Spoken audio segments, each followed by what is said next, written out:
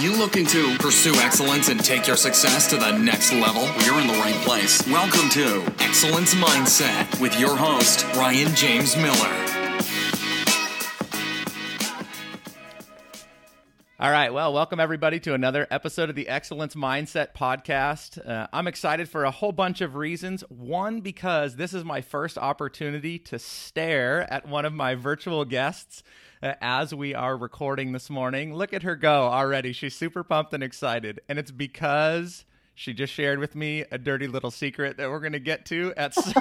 Oh, no. Oh, no. It won't be a secret anymore. Well, depending on how this goes, maybe we'll edit it out later. All right. Okay. So I want to introduce, her face is already here, but I'm excited to have with me today Dr. Natalia Vyhovsky. Did I say that right? Yeah, exactly. All right. There you go. Ski. And how did you remind me of how to say that middle part? A lot of people struggle with pronouncing my name in a proper way. So I was brainstorming one day and I said, I need to cut it into pieces and make it easy for people. So I usually say it's V like Vienna, Hof like the Hof, David Hasselhoff, and ski like skiing. And the dirty little secret that I shared is that one of my first big crushes ever out there, and that's so embarrassing, was David Hasselhoff. Now, like all the way back to the Knight Rider and Kit days or Baywatch? Knight Rider and Kit. I think when Baywatch came out, I must have been 2 or 3. I didn't understand that yet. That's good. All right. So, Natalia, I know you very well as an internationally and well-known speaker. You're a personal branding expert, a LinkedIn marketing strategist. You are, I would say in one way, all things to a lot of things, but you have a very specific niche, way and brand about you that even starts with the glasses that you're wearing today, which I remember hearing you talk about that. So why don't you start by just sharing a little bit? I'm interested to hear a little bit more about, but I think other people are as well. So how would you define yourself? Like what do you do and kind of what are you all about? Yeah, so as you said, I'm a keynote speaker and a personal branding strategist. So for me, what I realized over the last years, and I worked in private economy and I worked for the government and I worked for bigger companies and small companies and I went on a sabbatical and I changed everything that I do. And during that process of finding out who I truly am at the core, I realized that I love this stage. And I always knew that because I used to be a professional dancer for 10 years, but I didn't want to dance on stages anymore. But what on earth do I do on stages? And during that sabbatical, I somehow figured out that people enjoy listening to me and they perceive me as funny for some bizarre reason, which is weird because I'm German. Germans are not funny at all. But they like it. And I just glow when I'm on stage. I have the feeling that I can share my knowledge and I'm an entertainer or a clown. And people just go nuts. Oh, I can see the video stopped. Can you still hear me? I can. Perfect. Good. Yeah. So that's the first part. I really love to be on stage and share my knowledge, my lessons learned, my failures, and entertain people along the way. And I do the personal branding because I realize that a lot of people run around with a fear of standing in the spotlight or portraying themselves in a great way. So I learned that for myself first. I experimented with it and I realized that it helped so many people out there. So I needed to come up with a structure to translate it into small packages and then share the world. And so far, a lot of people became better speakers. They created outstanding content. They feel so much more self-confident. And that's just what makes me happy. Helping other people going out there, closing deals, shining, being happy, being bubbly, being crazy, being their true, authentic self. I love it. And I just see how excited you get when you talk about that. And that really fires me up. So it sounds like obviously you have a huge passion for wanting to help people now, but where do you think that started for you? I mean, I know that you had a lot of schooling, that you have your PhD, but where for you was kind of that tipping point or turning point to when you started to feel drawn to go out and help other people in this way?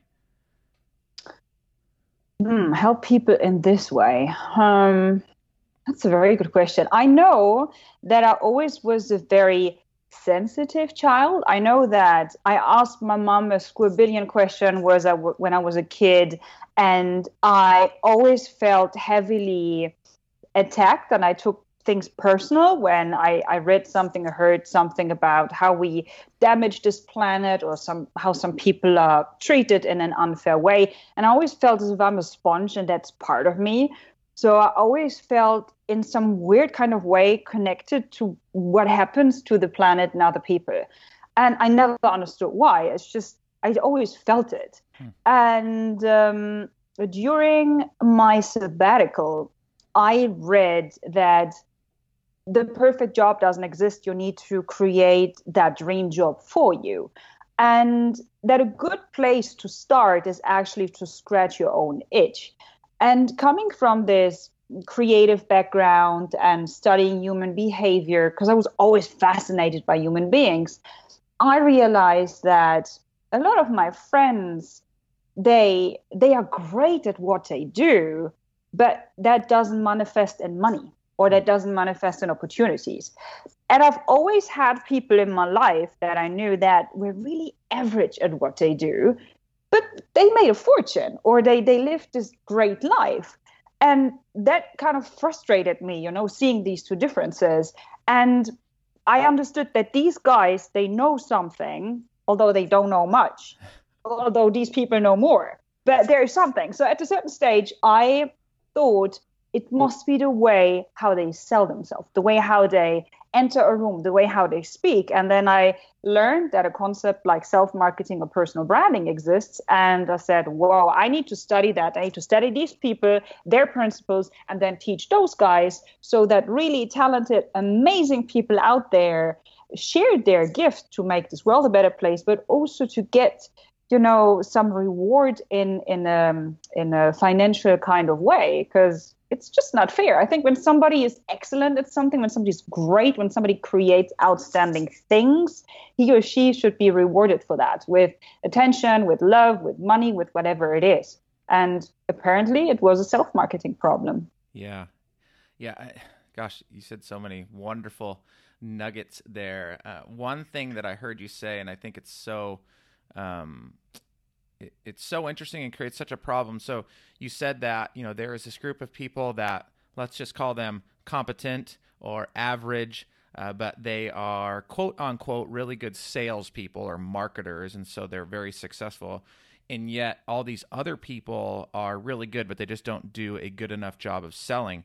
And I think in some ways that ends up creating some of the reason why the people that aren't very good don't do good, is because they're afraid to go out and sell themselves, right? Like there's just such a fear in being slimy or being deceitful or whatever, right? Yeah, absolutely. And so how do you help people? Like, is that one of the first things that you have to help people overcome, is this thought that like you don't have to be a slimy salesperson to be really good at marketing yourself? The first things that we usually do is we understand what the long-term target is. Because if you don't know why you want to market yourself or why we're going to work on yourself, it might be also challenging in the process. So what is your target? Do you want to become a better speaker? Do you want to build an international online audience? Do you want to get more leads? Do you want to work less? So that's the first thing, because I believe if you do not know your why, or the reason why you're going to invest all of the time and the resources and the money, etc., then, small excuse, a small thing will just get you out of your balance and you won't work on it. So that's the first thing. What is your target? And the next thing is really some sort of self-inventory. So we sit down and we understand, Who are you? What are you great at? What is your unique selling proposition? Who are you in 30 words? Who are you in one word? Who is your online audience? And we create a little bit of I don't know, a book or a guide that people can always go back to, and I also incorporate their friends, mentors, etc. into that process. So they get so much positivity and so much love and so many great ideas and feedback that these people see themselves in a totally different way, because what they are great at, their skills and their talents, they took that for granted. So yeah, I get them excited, and then, we go into storytelling or whatever it is. Yeah.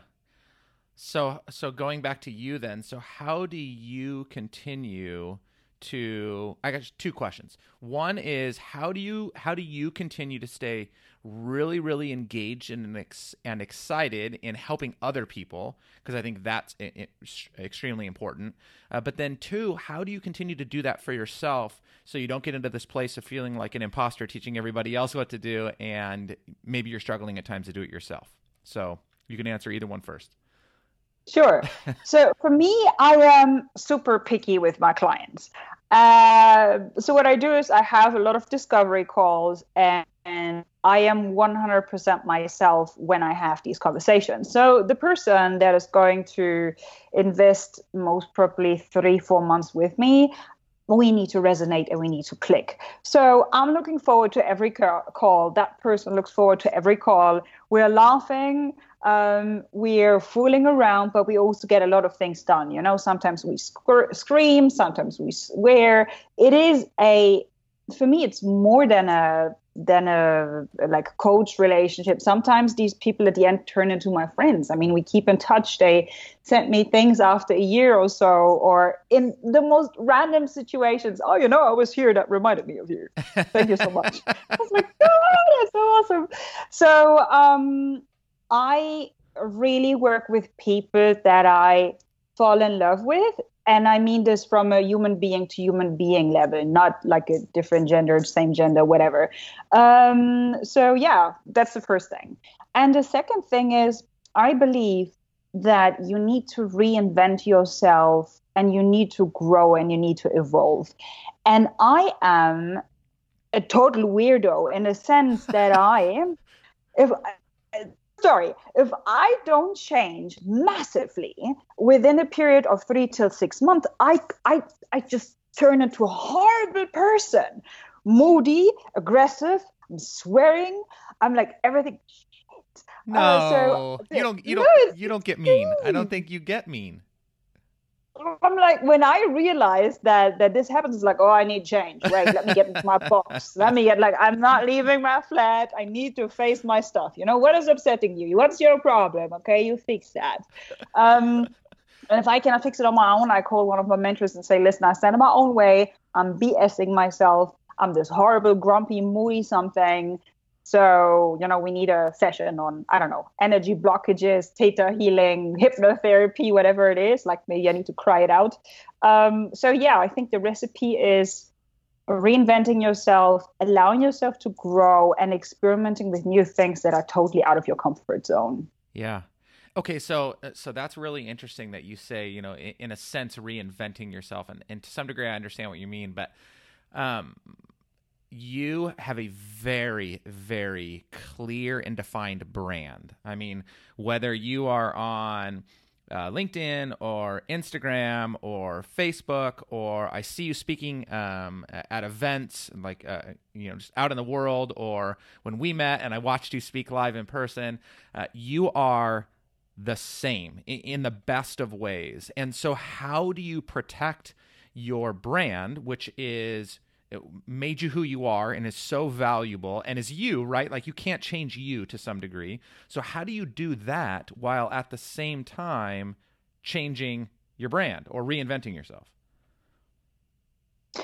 I think I add on new things. I don't change in the core. I think the self-work that I did over the last 3 years was quite a big chunk. I mean, I went to a silent retreat. I didn't speak for 10 days. I was meditating 8 hours a day.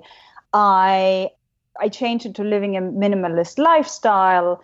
I changed my social network in a way that 90% of the people around me. I said, listen, I need to get clear on what this mess is, because I'm creating pain in your life and in my life, and we're not benefiting from it. So with all of that self work, I have a relatively good idea that in the end, I energy, light, a crazy soul, a bubble that just wants to go out there and express itself and experiment and have fun and be childlike and just wants to spread positivity and make people laugh and think. This is my core.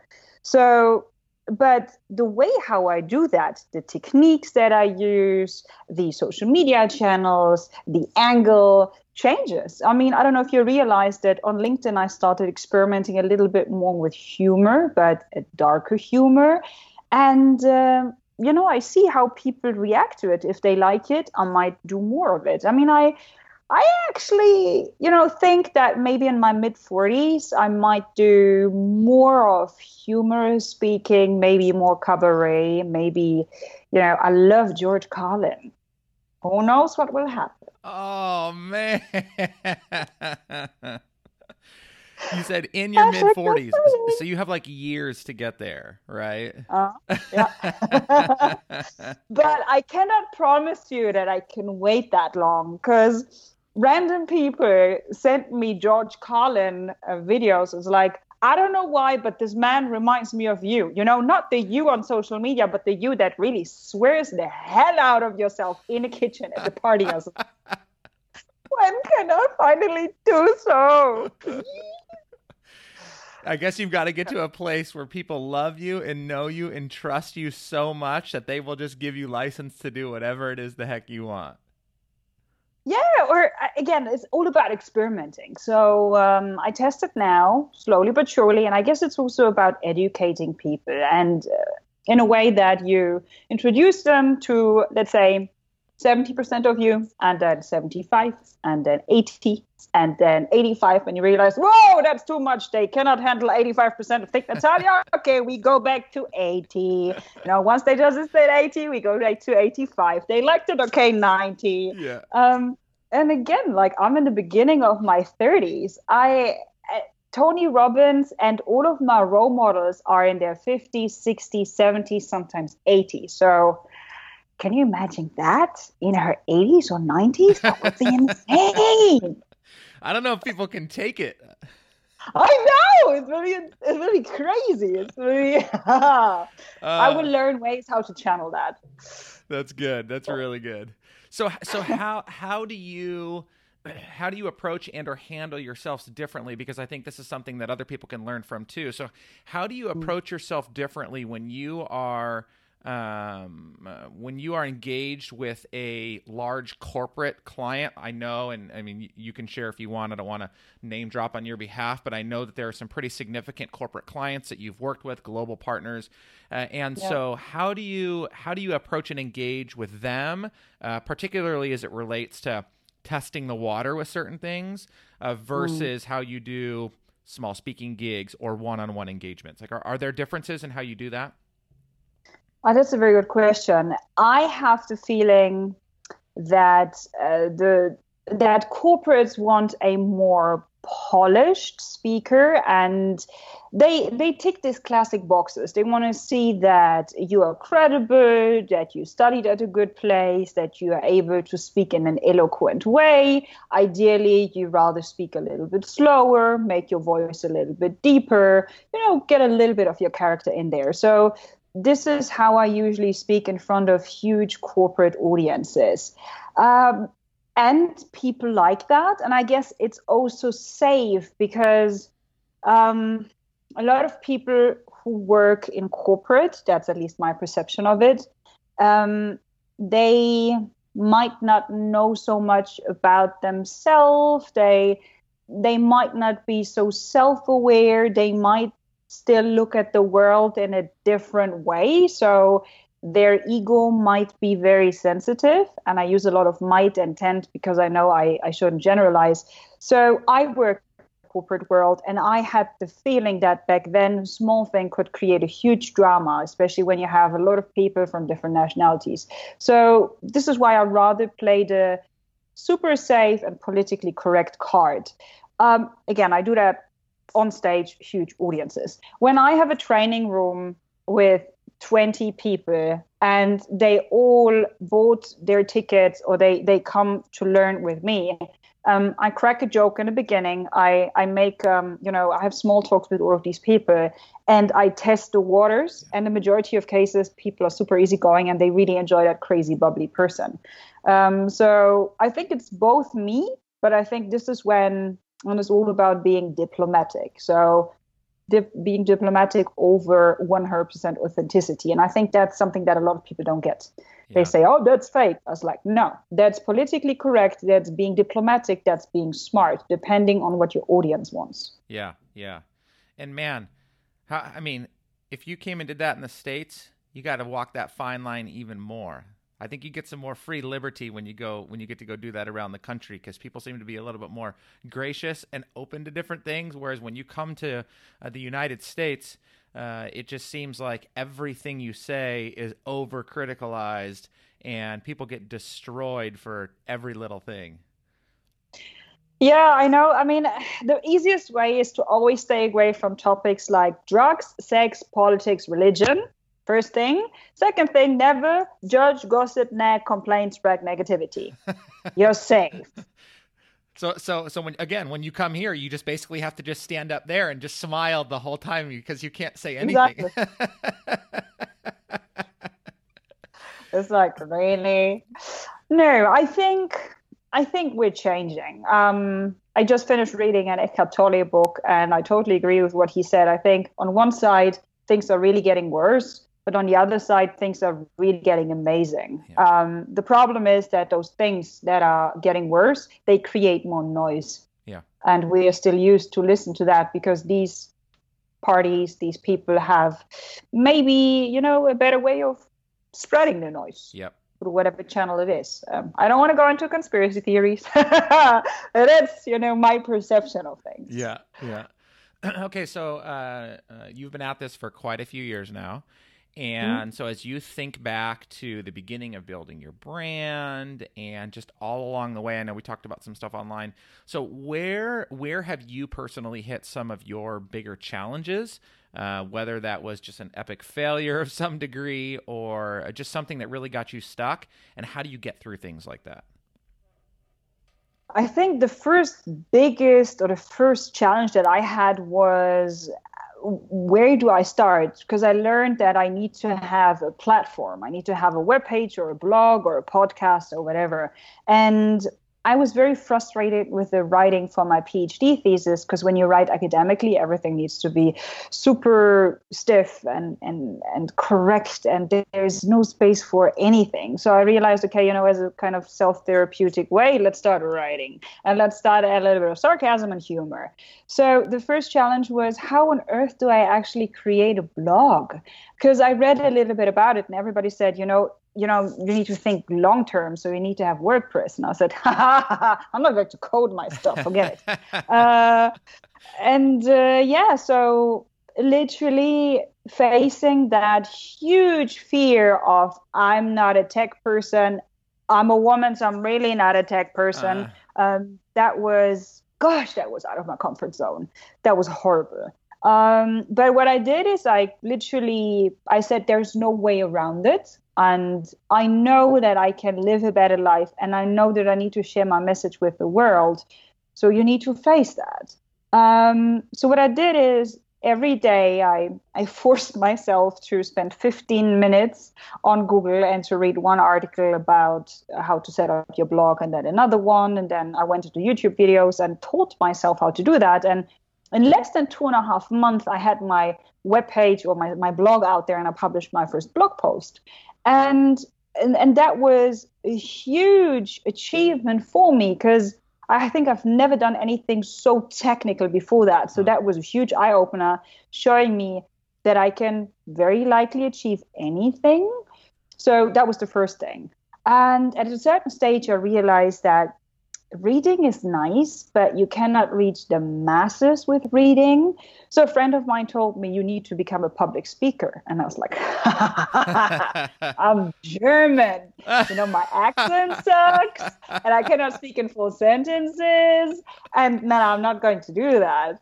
So he dragged me into a Toastmasters International meeting. And these people, they make you speak spontaneously. They make you go on stage and share an impromptu speech.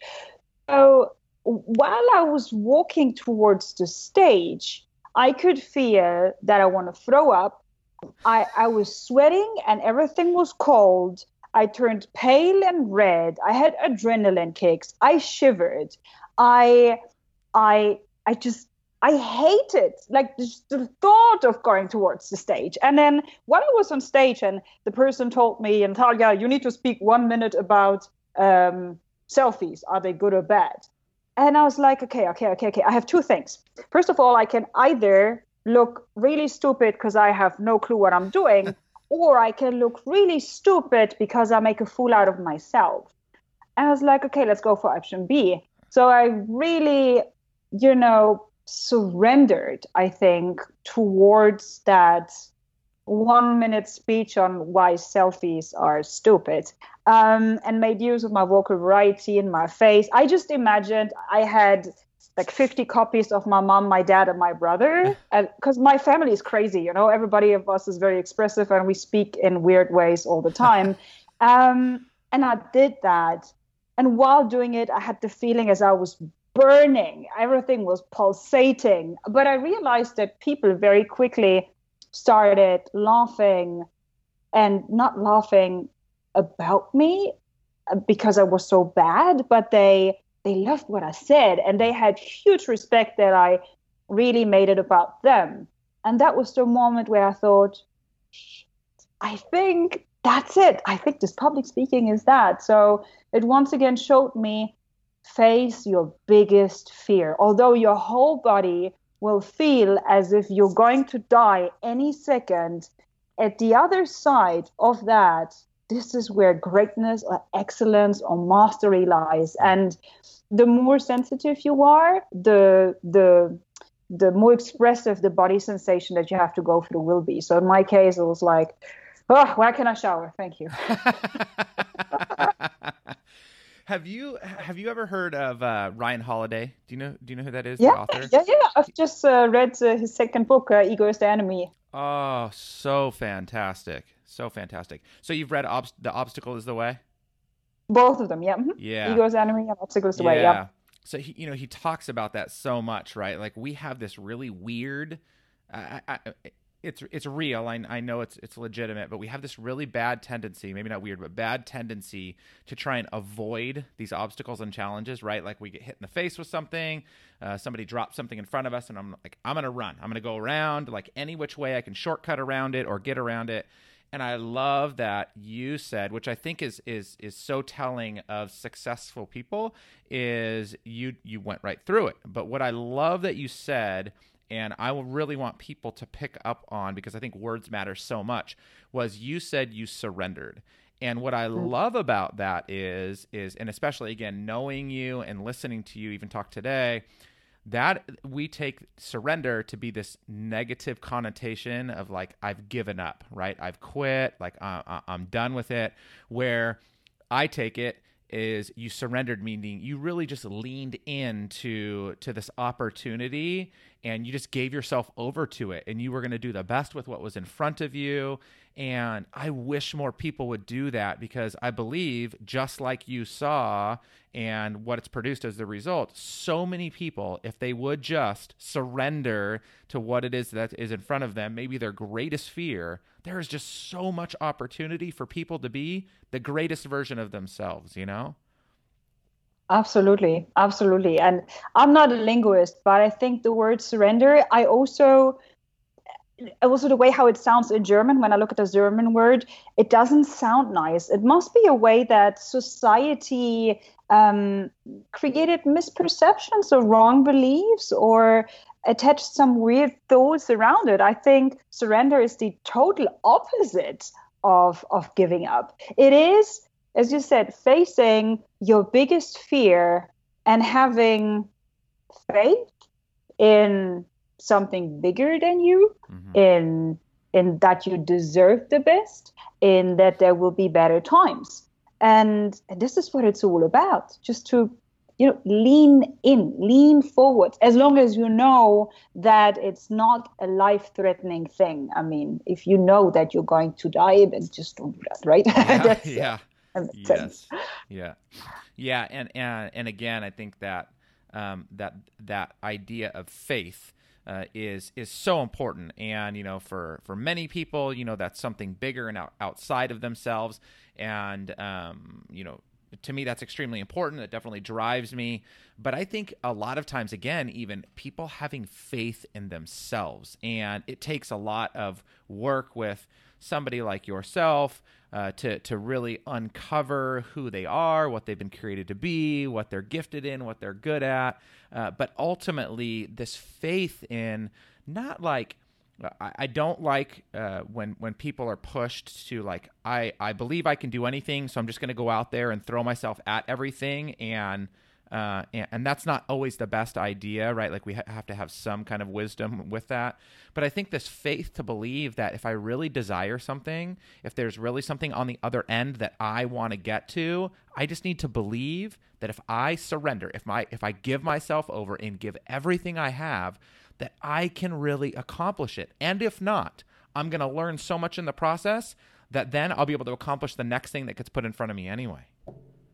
Absolutely. I mean, look at Richard Branson. How many businesses did he just totally screw up?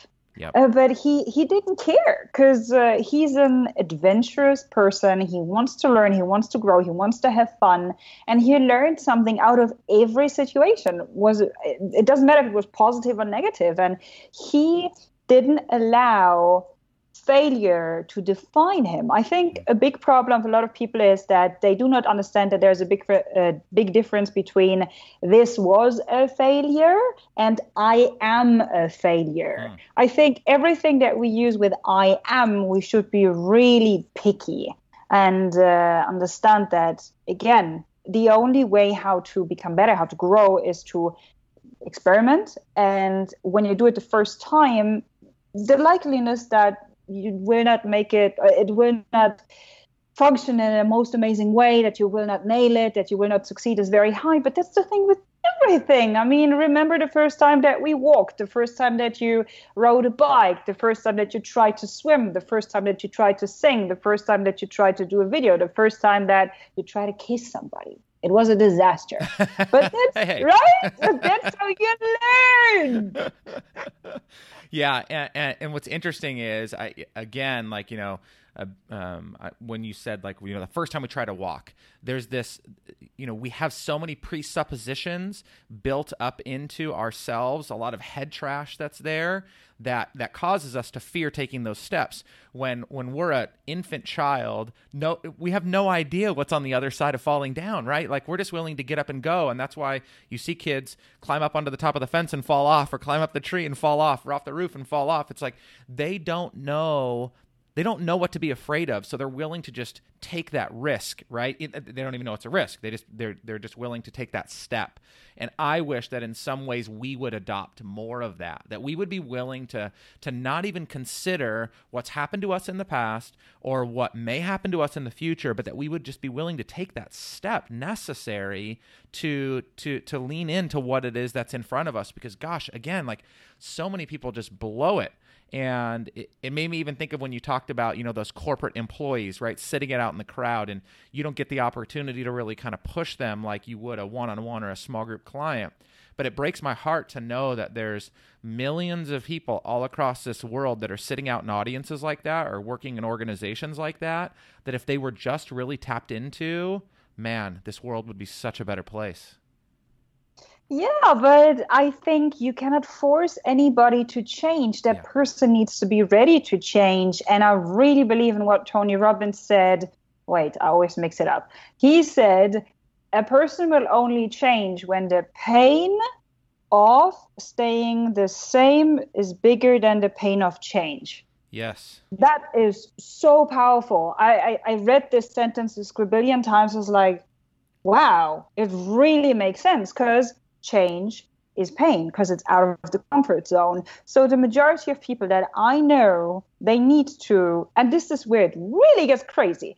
They either need to develop cancer or end up in an accident or in a place where some other people get killed or a close person dies or I don't know, their whole body closes down, or the doctor tells them, you know, you have 2 more months to live, until they realize, okay, like maybe I'll stop smoking, maybe I will follow my passion, maybe I will finally, create this charity, maybe I will stop eating fast food, I will da da da da da. So only when we see that I'm going to die, this is the only, this is the moment where a lot of people change. And I find that fascinating and stupid at the same time. And I used to be one of these people.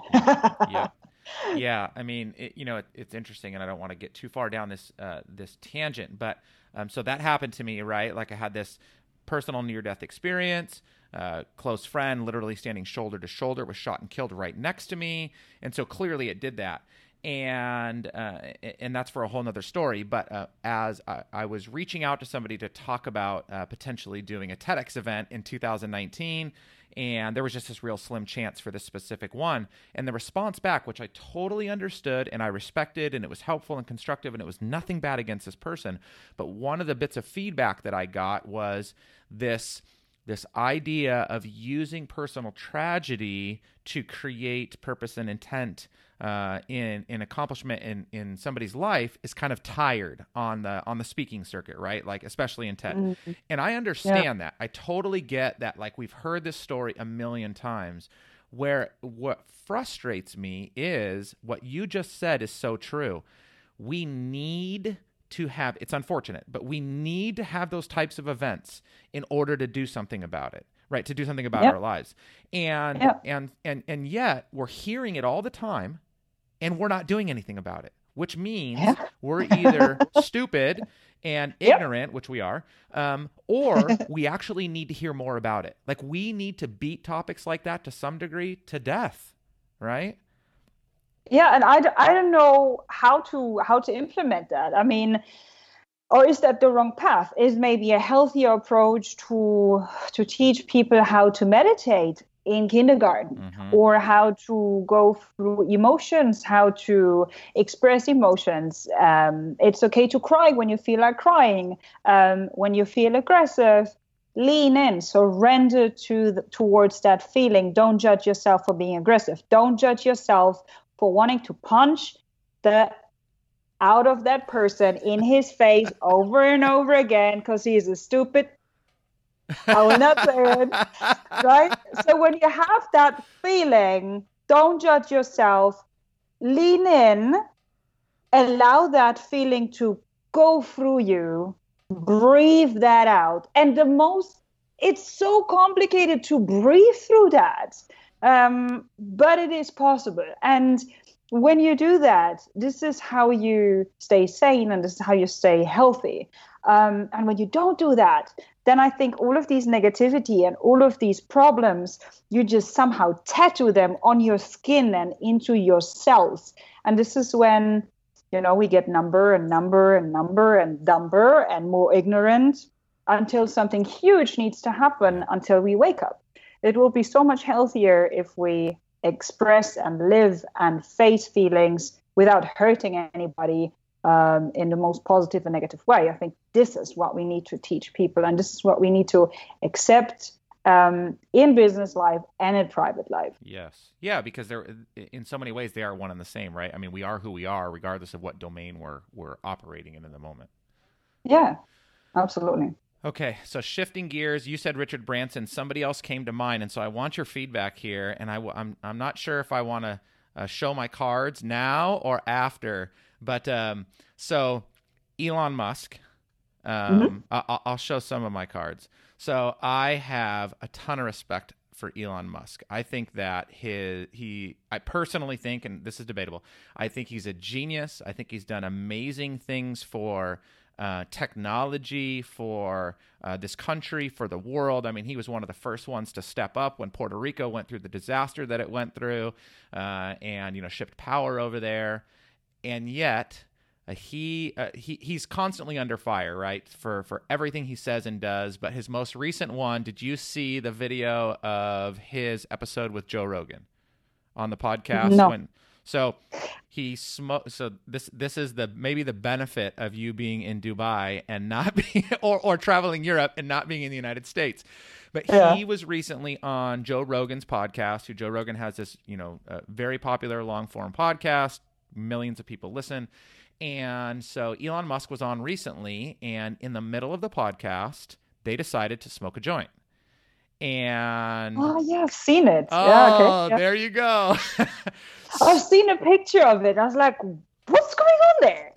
Yeah. Okay, so from a branding expert, how do you see things like that? Like, do you feel like it's good or bad? And this, I mean, you can say how you feel about marijuana use in general. That's fine too. But like, how do you see events like this? Do you see them as fuel, as hindrances? Like, what do things like this do to people? And how should people react or position themselves when they go through things like this? Well, first of all, the first question for me would be, when I see that scene or when I saw that scene, was that planned? Was that a publicity stunt? Was that maybe even discussed with his PR manager or with his personal branding person? That would be the first question, because you never know. Then I would ask, okay, what are the positive benefits from that? What are the negative benefits from that? And a lot of people out there, they argue that there is no negative PR. As long as people speak about you, and this is what it's all about. Right? I think Kim Kardashian is also an excellent example. She always finds a way how people speak about her. And a lot of people judge her for choosing crazy ways or photo shoots or things that she does. And I think, who are we to judge her? Because we don't know her values. We don't know her long-term targets. But we know that she's a brilliant businesswoman. So, and I guess the same is true for Elon Musk. He had most probably a reason for doing that. And, that's what happened. I don't know, was there an official statement after that? Did he or somebody from his company say something? I haven't seen anything go public. I mean, it's almost like the guy he wanted to smoke a joint. Like, just give him a break, right? I don't know. Okay. I don't know. Again, it's totally his decision. Who knows what his agenda was? Yeah. As long as, I think, no matter what we do, especially in public, we need to keep in mind that people will talk about it, and especially when it's in the World Wide Web, it can be replayed and shown and used against you over and over again. So what you share on social media, you should really be very conscious about it. And as we talked earlier, right, when you have certain speeches and some people might film something and that goes viral, and without you knowing, that could also have a massive negative impact. So really be mindful and think through what you're doing. But I guess that at a certain stage, when you have everything in life,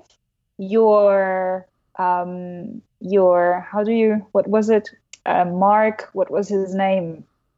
There's this amazing author. He wrote this book, The Subtle Art of Not Giving a Fuck. So he said, what's his name? I don't know. Anyway, so he said that there's only a certain amount of fucks that you can give. So you need to get clear on what you give a fuck about. And I think that the more you reach in life, the less you really care about what other people think about you. So, maybe he had I'm the king of the world, I can do anything, and this is just to show people that I don't care. Whatever. Maybe he had a weak moment or a moment of celebration, or maybe he needed to prove something towards himself. Maybe he lost a bet. Again, whatever it is, we will never, ever know. In the end, he's a human being. And No, I above all, I think that there's just this amazing still shot of him sitting across the table. He's got a glass of whiskey sitting there. He's got, this joint in his mouth, smoke's coming just puffed out in front of his. I was like, dude, that guy is a BA. Like, that was just awesome, right? Like, he just didn't give an F in the moment. And yeah, I mean, I don't know. I find it interesting that, I mean, there's a lot to learn when we see things like that happen, because I agree, like, there is negative publicity that we don't want to have, and so we got to be really careful about just not caring what people think. Like, we should care to some degree what people think. But something else that you said, and I think it's really important, is having a little bit more consideration, empathy, understanding for that person, not knowing what they're going through, not knowing what their agenda is, and being able to divide. So here it's back to like the problem in our country specifically, being able to divide my personal beliefs, my personal values, my personal opinions from that person's, and see it for what it is, right? You and I, we probably have some things that we just disagree on. That doesn't mean that we can't have a good conversation, that we can't agree. I mean, that we can't get along, that we can't still try to accomplish the same goals. And so sometimes we have a real hard time doing that. And so we just attack people, right? Which is just so sad. Mm. It's a learning process. Yeah. Hopefully we get better at it. Yeah, I think that's a challenging one. A lot of people believe that you need to agree on everything and have everything in common to work together or to be in a relationship. That's unrealistic. Yeah. I mean, I love to be positive, but then there's also being realistic. So learn to love and to accept and to respect and say, okay, here we are the same. Here we are different, and different doesn't mean good or bad. It just means different. So what? Yep. Nope. Absolutely. So true. Okay. A couple of questions that I want to make sure I ask you before we kind of wrap up here. So one thing that is interesting to me in asking people, so if you could add one thing to your business, if you could add one thing to what you're trying to accomplish, what would that be? One thing. I think writing books. A lot of people ask me, Natalia, when are your books coming out? You should write books. And I'm like, yeah, maybe. Could be a good idea, especially when you're a speaker and when you've published a book. I think that's a good thing to do. But currently, because I have so many other projects lined up that I'm working on, it's impossible. So most probably I'll have a look at it next year. The plan was to do it this year, but I spoke to so many people and they said, a book is great, but it's not really a source of making money. So I said, making a little bit of more cash is important, because then I can also take that money to also put it back into marketing. So I think, writing books is definitely a thing that I need to work on. Okay. Greatest failure or regret? Do you have one? Not listening to what whatever it was they then told me since I'm small, and living like a stupid, ignorant person for 29 years, following every advice, what everybody said, trying to be everybody's darling until I literally crashed. That was stupid. Gosh, that was stupid. But hey, I made it to the other side. You did, and you learned so much from it, right? Yep. All right, greatest fear moving forward. Greatest fear moving forward.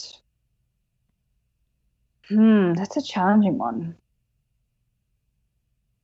To be honest, I think getting out of the comfort zone is a fear for me. And if I don't face one fear every day, I'm not growing. That means I'm not getting better. So I stopped looking at things in a dramatic way, saying, oh my God, what if this? What if that? This is just this kind of thinking. That's something that I really trained myself out of. So whenever I realized that I have this feeling of, I wouldn't call it anxiety, but something like that, actually sit down and rationalize it and write it down. So at the moment, I cannot tell you anything that is so huge that it makes me, ugh. There are a lot of small things, but I know that these are just fears, irrational things that are created in my head. And once I sit down and work through them, once you have pushed through the first 20 hours of something new, this is when you start to like it because you understood the basics. Yeah. That's awesome.